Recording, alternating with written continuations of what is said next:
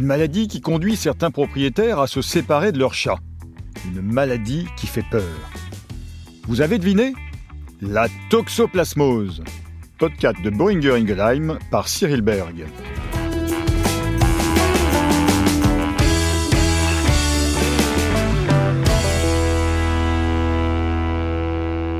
Aujourd'hui, podcast science.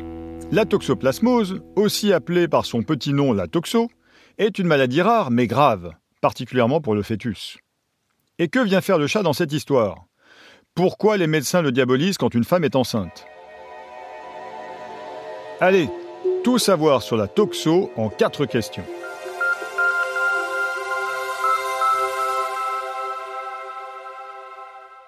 Première question, quel est l'organisme à l'origine de la toxoplasmose ? La toxoplasmose est une maladie causée par un protozoaire du joli nom de Toxoplasma gondii. Je ne vais pas vous faire un cours sur ce parasite, mais seulement vous parler des conséquences pratiques pour l'humain.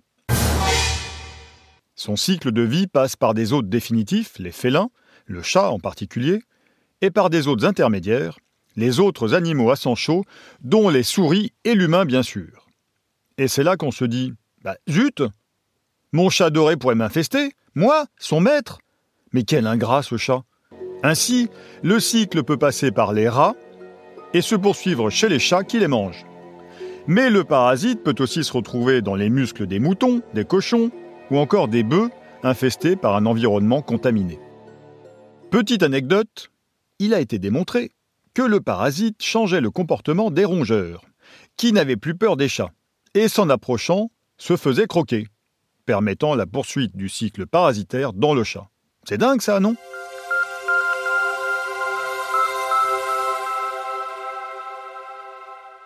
Deuxième question, à quoi ressemble cette maladie ? Tout le monde sait que si une femme enceinte attrape la toxoplasmose, c'est grave. Oui, mais pourquoi et comment ? Ça, c'est pour la troisième question. Alors répondons au pourquoi. La toxoplasmose chez le chat est une maladie dont les symptômes passent souvent inaperçus. Quand il y en a, ce sont des symptômes nerveux, des uvéites, inflammation de l'œil, des diarrhées ou de la fièvre. Je vous passe la liste complète. Et chez l'homme ? Eh bien, la toxo est généralement asymptomatique, c'est-à-dire qu'elle est une maladie bénigne, même chez la femme enceinte. Le problème est que ponctuellement, elle peut être extrêmement grave pour le fœtus, en particulier dans les premiers mois de la grossesse. C'est pour cette raison que les femmes enceintes sont testées pendant leur grossesse.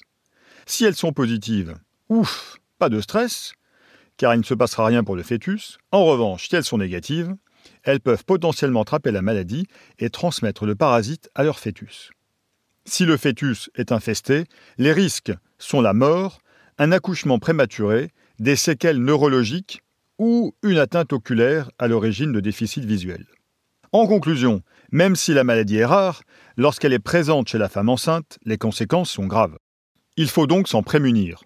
Mais faut-il pour autant se débarrasser de nos chats quand une femme enceinte est séronégative ?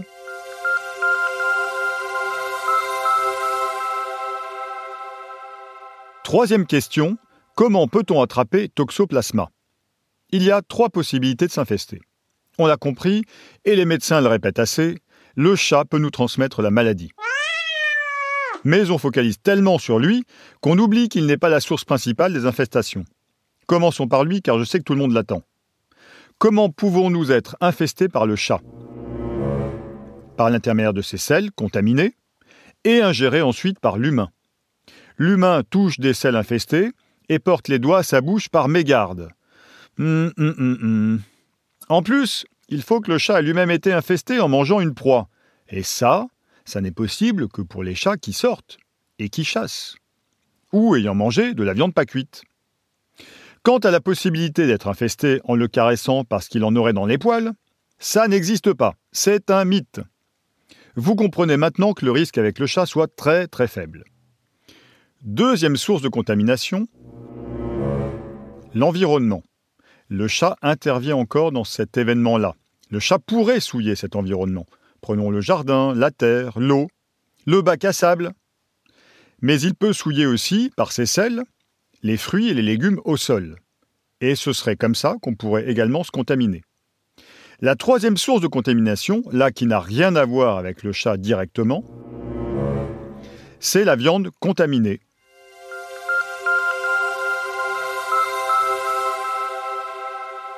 Quatrième question, comment éviter de s'infester ? La priorité, bien sûr, concerne la femme enceinte et les personnes immunodéprimées. Quels conseils leur donner ? Tout d'abord, bien évidemment, cuire la viande, laver les fruits et les légumes, jardiner avec des gants et se laver les mains ensuite. Pas avant. C'est comme aux toilettes, on se lave les mains après. Et pour le chat, on fait quoi ? On l'abandonne au fond de la forêt avec le petit pousset ? On évite de toucher la litière ou on met des gants si on doit le faire et on se lave les mains ensuite. On peut changer la litière quotidiennement car il faut au minimum 24 heures pour que Toxoplasma devienne infectieux. On empêche le chat de sortir et de chasser. On ne nourrit pas le chat avec un aliment cru comme de la viande, on le nourrit avec un aliment industriel. On n'adopte pas un chat qu'on ne connaît pas. Enfin, je précise un point, mais maintenant vous vous en doutez. Il est impossible d'avoir la toxo en se faisant mordre ou griffer par un chat. Et ah oui, la toxo n'est pas contagieuse d'homme à homme.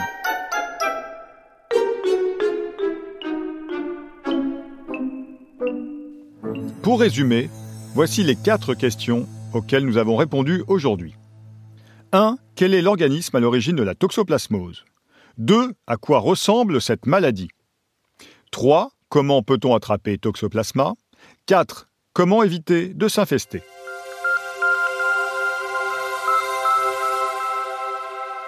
Tout le monde connaît les chats, et c'est comme ça qu'ils sont si peu médicalisés.